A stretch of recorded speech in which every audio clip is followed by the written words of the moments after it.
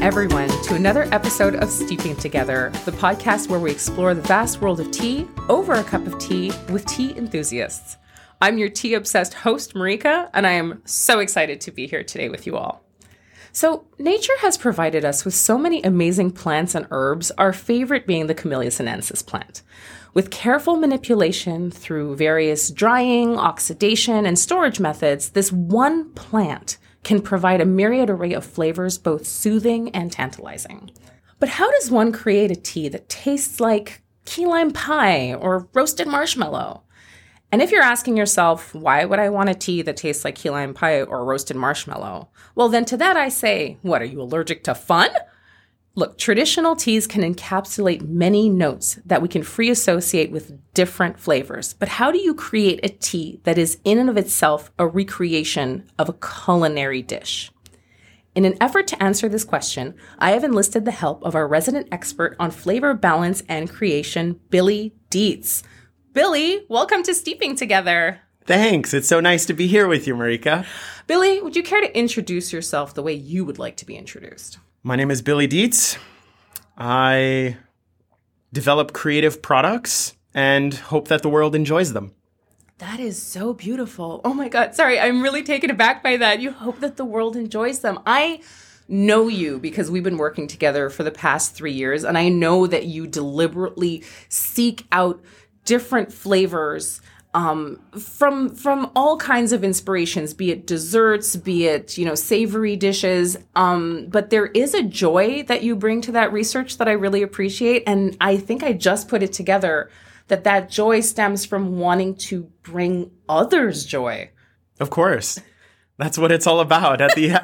When it comes down to it, that's what tea is about. It's about helping to bridge those conversations over a cup of tea, or whether that's bringing friends together, or whether that's bridging and making a connection to someone of a different culture. That's really what it comes down to. I love it. I'm going to say that a lot. I say that a lot. I love it. But I love that kind of warmth and joy that you bring to your job, because you are the director or the head of R&D here at David's Tea. Like, what does that mean? There's a lot of different meanings, and I think a lot of different ways where you can interpret it, because while yes, it's just like any other job, it has its administrative side, it has the things that you normally need to do with any job, right?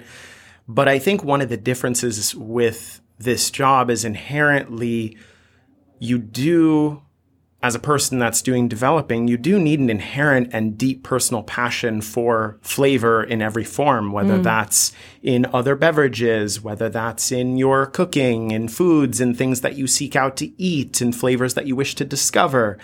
It's a job that you can't really turn off. So I think there does need to be an inherent and deep-seated passion for that. So even cooking, my partner and I, we cook at least twice a day. Yes, I have seen your Instagram feed. Mostly hers. Mostly hers, yes.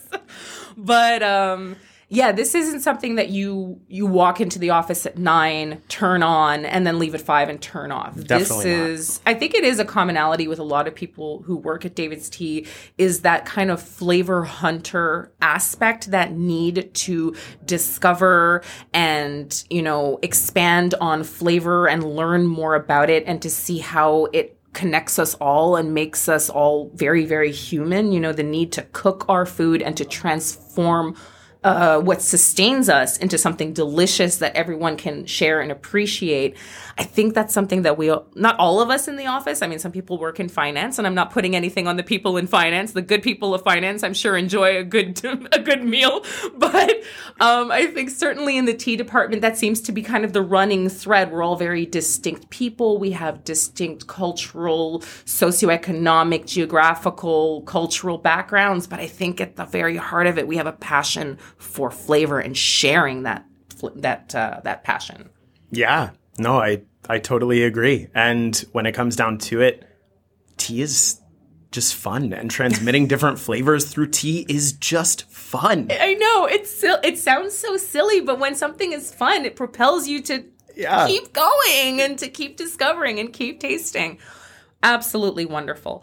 So when we are talking about R&Ding a tea, so nature has provided us, as I said at the introduction of this episode, with the plant, the Camellia sinensis plant, that if you oxidize to 10%, to 20%, to 30%, 70%, you're going to get different flavors. That's how you get, the distinction between green and white and pu'er and all of that.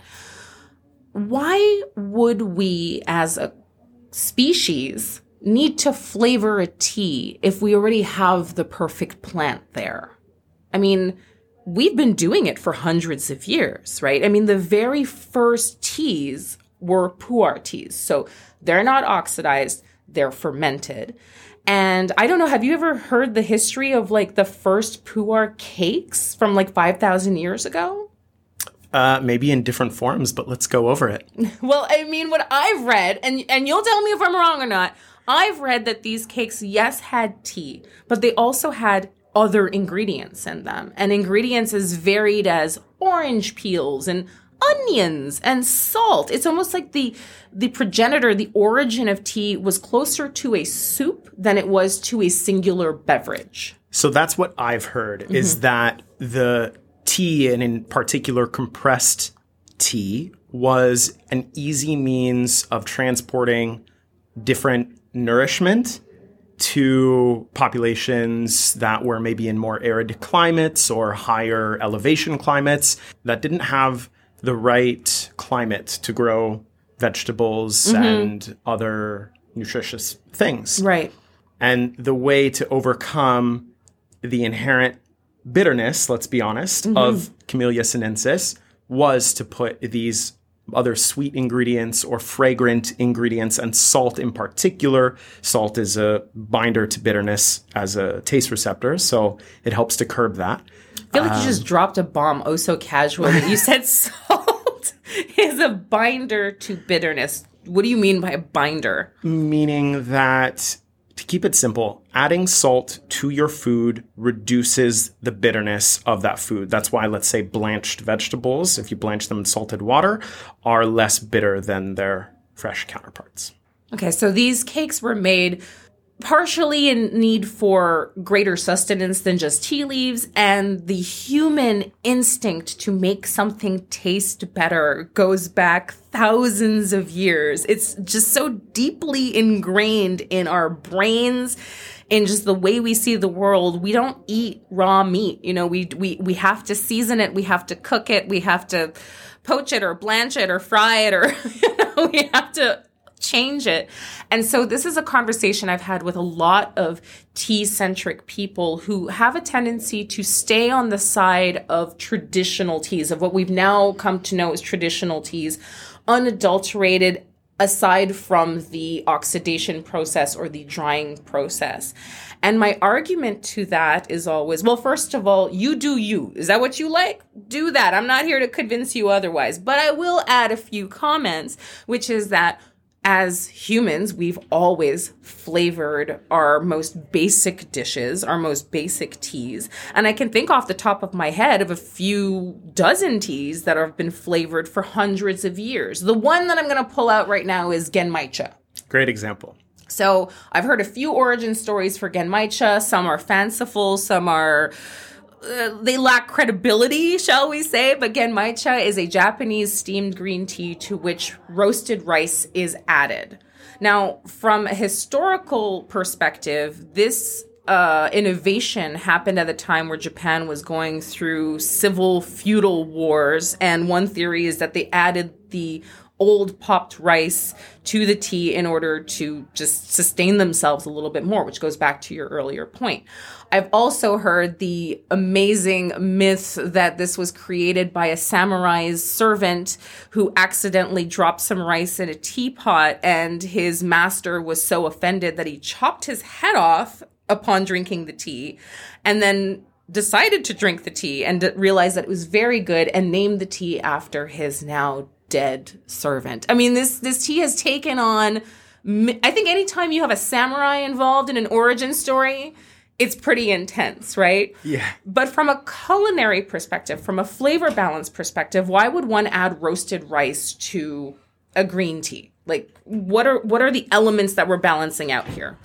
Well, in a Japanese sencha, or probably more likely a bancha right. in this case. You have a cooked, steamed vegetable quality that is fresh, whereas the toasted rice is going to bring sweetness because of the process of it being toasted, as well as that roasted note, which helps to balance out those more vegetal components. Right. So I think inherently it's a balance of contrast rather than of complementary flavors. Right. And that's what has sustained this tea. I mean, this tea was invented sometime in the 1600s, we're assuming. And it's one of the world's OG flavored teas, you know, and it's now considered traditional. Like for traditional tea drinkers, it's part of the tea pantry that they go to. So to me, you know, the divide between flavored tea and straight tea, look, there will always be debates, and I'm always open for a good debate as long as it's over a cup of tea. But you work primarily in the engineering, the ideation, the, the spitballing of the creation of new teas here at David's Tea.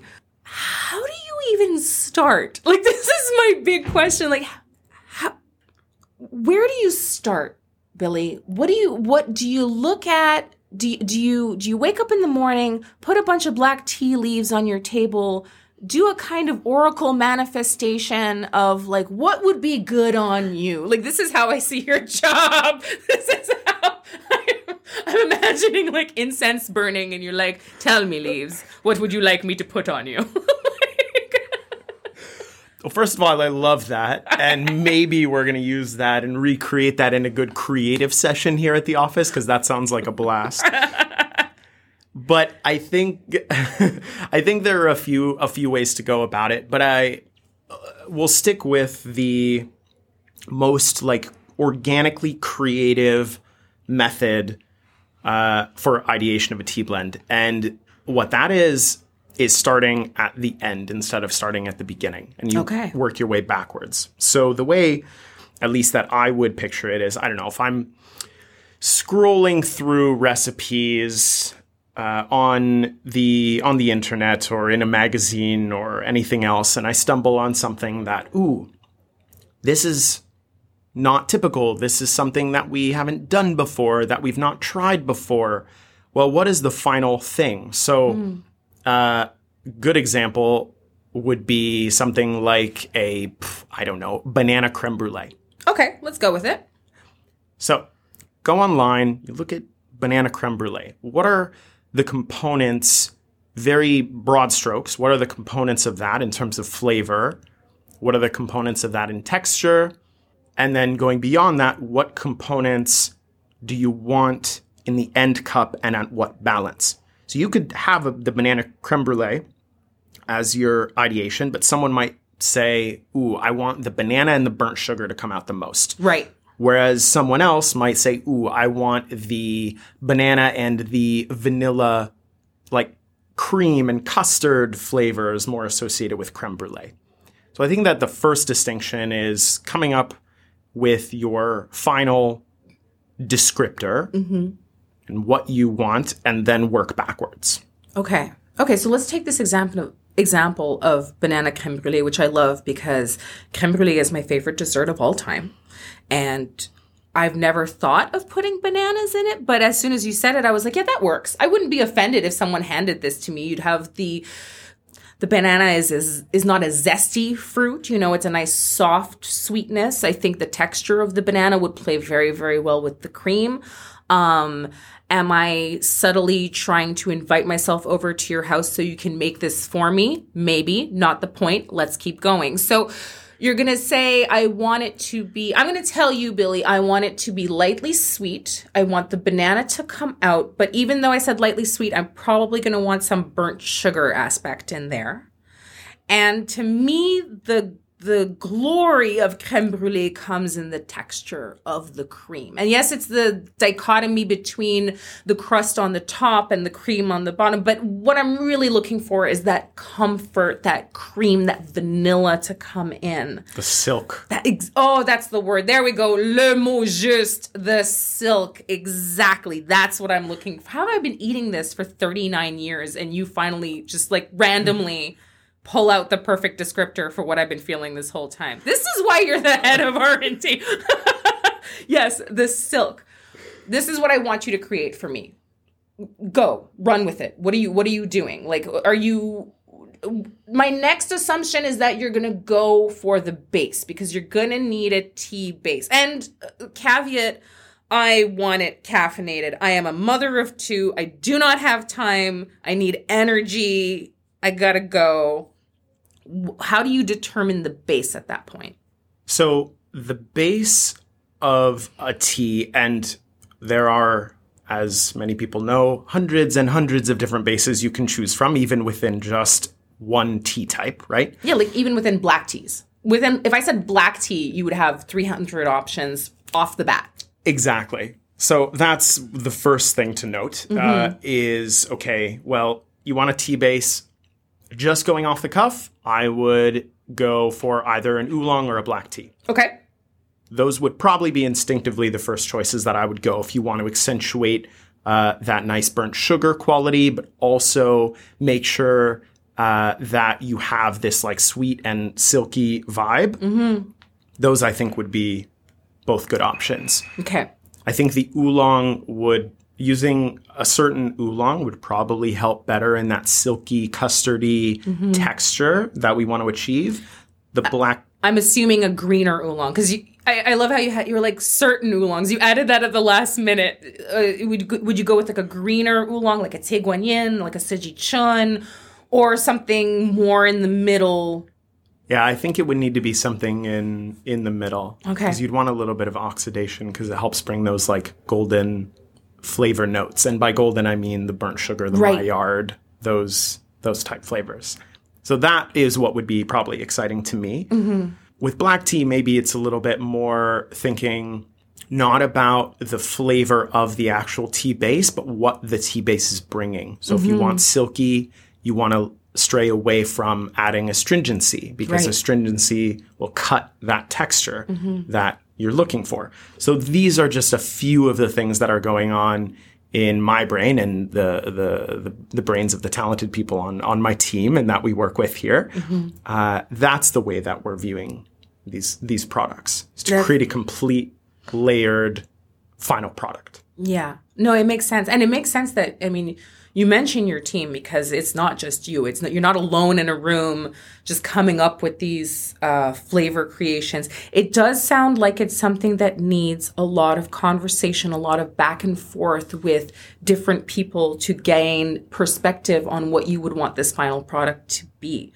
So their input is invaluable. Like you literally, could you do your job without that input? You can't do this job alone. Yeah. Well, fantastic. I mean, fortunately, you're not alone. And we all have our opinions on what we would want banana crème brûlée to taste like in the end. Okay. So you have all these different conversations. You have all these different perspectives. You have all these different ideas. It reaffirms in my mind that the title research and development is a really cold one for a department that has so much warmth and so much interaction and so much creativity. So what's the creative part of your job that you enjoy the most? Experimentation, trial and error always drives you to learn more. And there is no shortage of learning. And I think for me, the creative outlet kind of comes in the form of continued learning, because there is no point at which we are going to reach a cap on what we can do with blended tea. Right. And that is exciting. Your eyes literally lit up. You're like, that is exciting. I completely agree with you because you will continue to be inspired by, yes, trends, but more other creatives in the sense of, chefs or bloggers or other flavor hunters. I mean, we're not alone. And you can continue to get pushed to that limit of creating something new. What was the hardest tea for you to nail, that you nailed it, like you succeeded at it? Wow. One of the journeys in development that I think took a lot of not only creative effort but just fine-tuning was creating a hazelnut chocolate tea. Because there is a certain association that everyone has with hazelnut chocolate spread. It rhymes with Futella. Exactly. We can't say it, but there it is. So this association is sort of the pinnacle of flavor that is ubiquitous as where you need to hit. It's your benchmark. It is your goal. Right. In texture, in composition of flavor, in balance, the cocoa with the toasted hazelnut, all of these things have to come together not only perfectly, but like beyond perfectly. And I say that not out of frustration. I say that because it continues to push and make you better and make your products better and your partners and your team better. So that's all good. But this particular profile has been worked on in renditions for even before I joined David's Tea, which now is over 6 years. So this has been going on in the background for a long time. And we're talking about, this is not just conversations. This is creating samples, tasting samples, talking through those samples, what went right, what went wrong, because to hit that flavor that as a Western audience that we know so well, that we've had since we were children, everybody has their own memory of this flavor. Everybody can recall that flavor almost instantly the minute you say the word. So over 6 years to develop it. When did you know we got it? We did it. Like we can rest. I think the biggest game changer for us as a development team was twofold. One was finding the proper sweetener to use to help accentuate that sweetness of the chocolate. But the other game changer was finding the right pour base. That pour base turned out to be just so perfect to capture both the nutty quality and like the deep, rich flavor from the chocolate. That for me, that's what made it. That's what made it. Because I always try to I always try to taste the teas that the R&D team presents with a great deal of, optimism and objectivity. And when I first saw the tea and the tea base, I thought, good Lord in heaven, what have they done to one of the most ancient teas on the planet? What would possess them? And then I tasted it and I understood immediately what had happened. That tea, you genuinely taste the hazelnut, the chocolate. It's not overly sweet. Yes, you can turn it into a latte. Yes, it makes a phenomenal iced latte, by the way. Like, holy cow, that is nice and smooth. But it didn't betray the base. And by that I meant I can still taste the pu'er, but the pu'er is accentuated by these additions. And to me, I agree with you. It took a really long time to come up with. I really think you nailed it with that one. If I didn't think that, I probably would have just gone, good for you. I'm happy you were happy with that result. But it is one of my favorite teas. It is just a really beautiful tea. So Billy, in wrapping up here, what does tea mean to you? When I say tea, what does it evoke? This is going to be maybe ironic coming to you as an American. Okay. But tea, there's a lot of freedom in tea.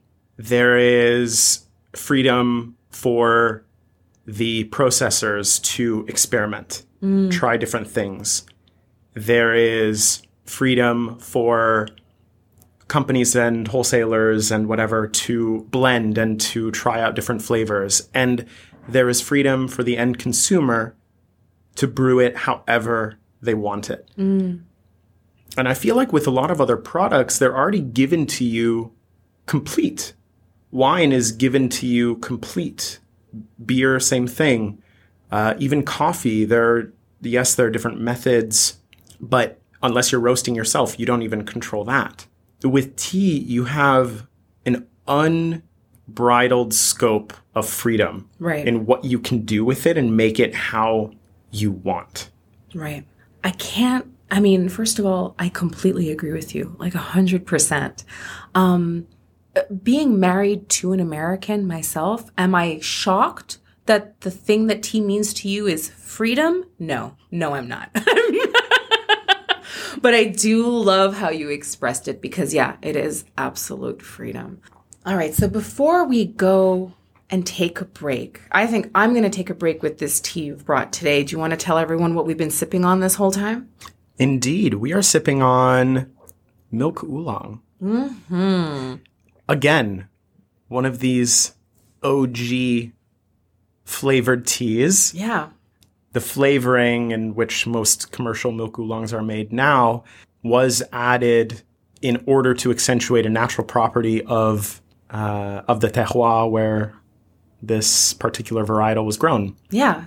So there's a sense of tradition even in a flavored milk oolong. Absolutely. No, I love milk oolongs. I love Jinshuan, which is the traditional tea upon which it's based. And before the flavoring was added, one of the tasting notes or describers associated with this tea was its creaminess. And through innovation and modern flavoring techniques, milk flavoring was added. And it's another one of those examples where we're not hiding the tea with the flavoring. We're accentuating what's already there and pushing it to its next logical step, which I really love. It's been perfect for this conversation. Thank you so much for bringing it. And we're going to take a little break and enjoy our tea. Today's episode of Steeping Together is brought to you by Organic Emerald Jade. Organic Emerald Jade is plucked from a family-owned organic tea garden in Suizhou Prefecture, China. This classic Chinese green tea is fresh, energizing, and super easy to drink. And our director of R&D, Billy, literally drinks it every single day. No joke. The man has access to literally thousands of teas, and yet every time I see him at work, that's what he's drinking. So, Organic Emerald Jade. Look, if it's good enough for a head of R&D, it's good enough for you. Welcome back. It's time to play What Are You Drinking? The quiz where we ask our guests 3 situational questions, some realistic, some completely out there. And they have to use all their experience and expertise to tell us what they would drink in any one of these given situations. Billy, are you ready to play What Are You Drinking? Let's do this. Billy, it's pizza night. You've ordered in a pizza with all your favorite toppings, and now you just need the perfect tea to go with it. What are you drinking? Ooh, honestly, that is super easy. Oh, I like how you're judging. You thought it was going to be way harder than that. You're like, oh, you're going to lob an easy one at me? Fine, Rick. All right, I'll make them harder. Noted. Pizza night? Yeah. Iced orange peco, slice of lemon, little bit of sugar. Oh, I'm excited. I want to come over. Sorry. That is classic. American. Yeah, I know. I didn't want to say it. I didn't want to be like, well, obviously it's going to be an iced tea. But yeah, there's a reason that's just a good old classic, right? You've got some astringency. You've got that refreshingness. It kind of doesn't matter at that point, or does it, what toppings you've had on your pizza? You know, I don't think it matters as much because the pizza, regardless, is going to be salty and fatty, and having some sweetness and a little bit of acidity and astringency to balance that out. That's all you need. Perfect. Excellent. All right. Ready for question 2? Bring it on. Things are starting to get serious with your significant other, and you're about to meet their parents for the first time. You're hosting them for tea and brunch. What tea do you pick to impress them, and how do you brew it? What are you drinking? Oh, my. A little harder, huh? It is a little bit harder. You know what? I feel like I'm going to go not with my gut instinct on this. Oh. Yeah. I'm doing a blooming tea in a glass teapot. Okay, wait. Okay. You're not going with your instinct. We need to unpack that first. What was your first instinct? My first instinct was probably to do like a Ganfu style oolong. Because that's just what I'm the most comfortable with. It's what I prefer. It's what I like. But that's thinking about me. Very smart. Because you don't want it to be all about you when you're meeting the significant other's parents for the first time. You could be seen as egotistical. Yes. And they would share that with your partner. And already as an American, no, I'm just kidding. Don't put that in there. You've got so many strikes against you. Why are you adding even more, right? No, completely untrue. Okay, I like the pivot. I like the self-awareness of the pivot, quite frankly. And then you're going to go for a blooming tea. Okay, so for anybody who doesn't know, blooming teas are hand-sewn tea leaves that are compressed into balls. And so when you put them in a clear teapot and add hot water, they literally bloom into a flower. And it's visually stunning. This is what you're going with. For what reason? Making something else the focal point. Oh, you're Machiavellian in your introduction to the significant other's parents. I enjoy this. Making something else the focal point. You're like Houdiniing them. It sounds so deceitful. You have one shot. You have one opportunity to make an impression with these people, and you're taking it. And you know what? I respect it. Blooming tea it is. Blooming tea it is. Okay, making a conversation piece. That's the nicer way of saying it. You're not trying to distract or deceive. Yes, Marika. It's a conversation starter. It's a conversation piece. Excellent. Well done, Billy. 30 points. I'm just assigning points because I feel like you gave a lot of thought to that, and I feel like you need some kind of like cookie or something. So there you go. You're welcome. Love my blue star. All right. Last question. You're a caterer, and you've just been hired to provide the food and beverage for the opening reception of a very high-profile artist. The exhibition features hundreds of meticulously painted portraits of ostriches working customer service jobs. The artist wants the tea that's served to be on theme with this collection of ostrich artwork. What are you drinking? That is a lot to unpack. It's a lot. First of all, this is high profile. This is Musée des Beaux-Arts. This is, the Met. This is a real exhibition. So you can't laugh at the art. First step, right? This is a profound statement on the state of customer service in the 21st century. How are you embodying that in a tea? Maybe the easiest way for me to wrap my head around this is to find the things that are relatable within tea. So ostriches, I think Africa. So then I think African tea. There is bountiful and wonderful teas. But then I think high profile. So I'm going to go out and try and find a pretty exclusive, like Silver Needle style tea, but with African origin. Like a Kenyan white? Exactly. Oh, and the white leaves, which are very, feathered and have, little hairs Bird-like. Bird-like almost. I think that would be my angle. I'm always so impressed at how you're able to take the different components of something and put it together. And I think that's why you're the head of R&D. I mean, you have a lot of professional background. You have a lot of, you have a great skill set, but you have an ability. You took that question and you took all of its components and you really took something that was already out there and made it your answer. I love that so much. I have no follow-up because that is the final say on the most bizarre question we've had yet on what are you drinking. Billy, bravo. You win. 30 points of Blue Star and I win. Exactly. This couldn't be better. Oh my gosh, Billy, I cannot thank you enough for joining me today in this conversation. It has been enlightening. It has been just fascinating. Thank you for taking the time to share your knowledge and passion with us.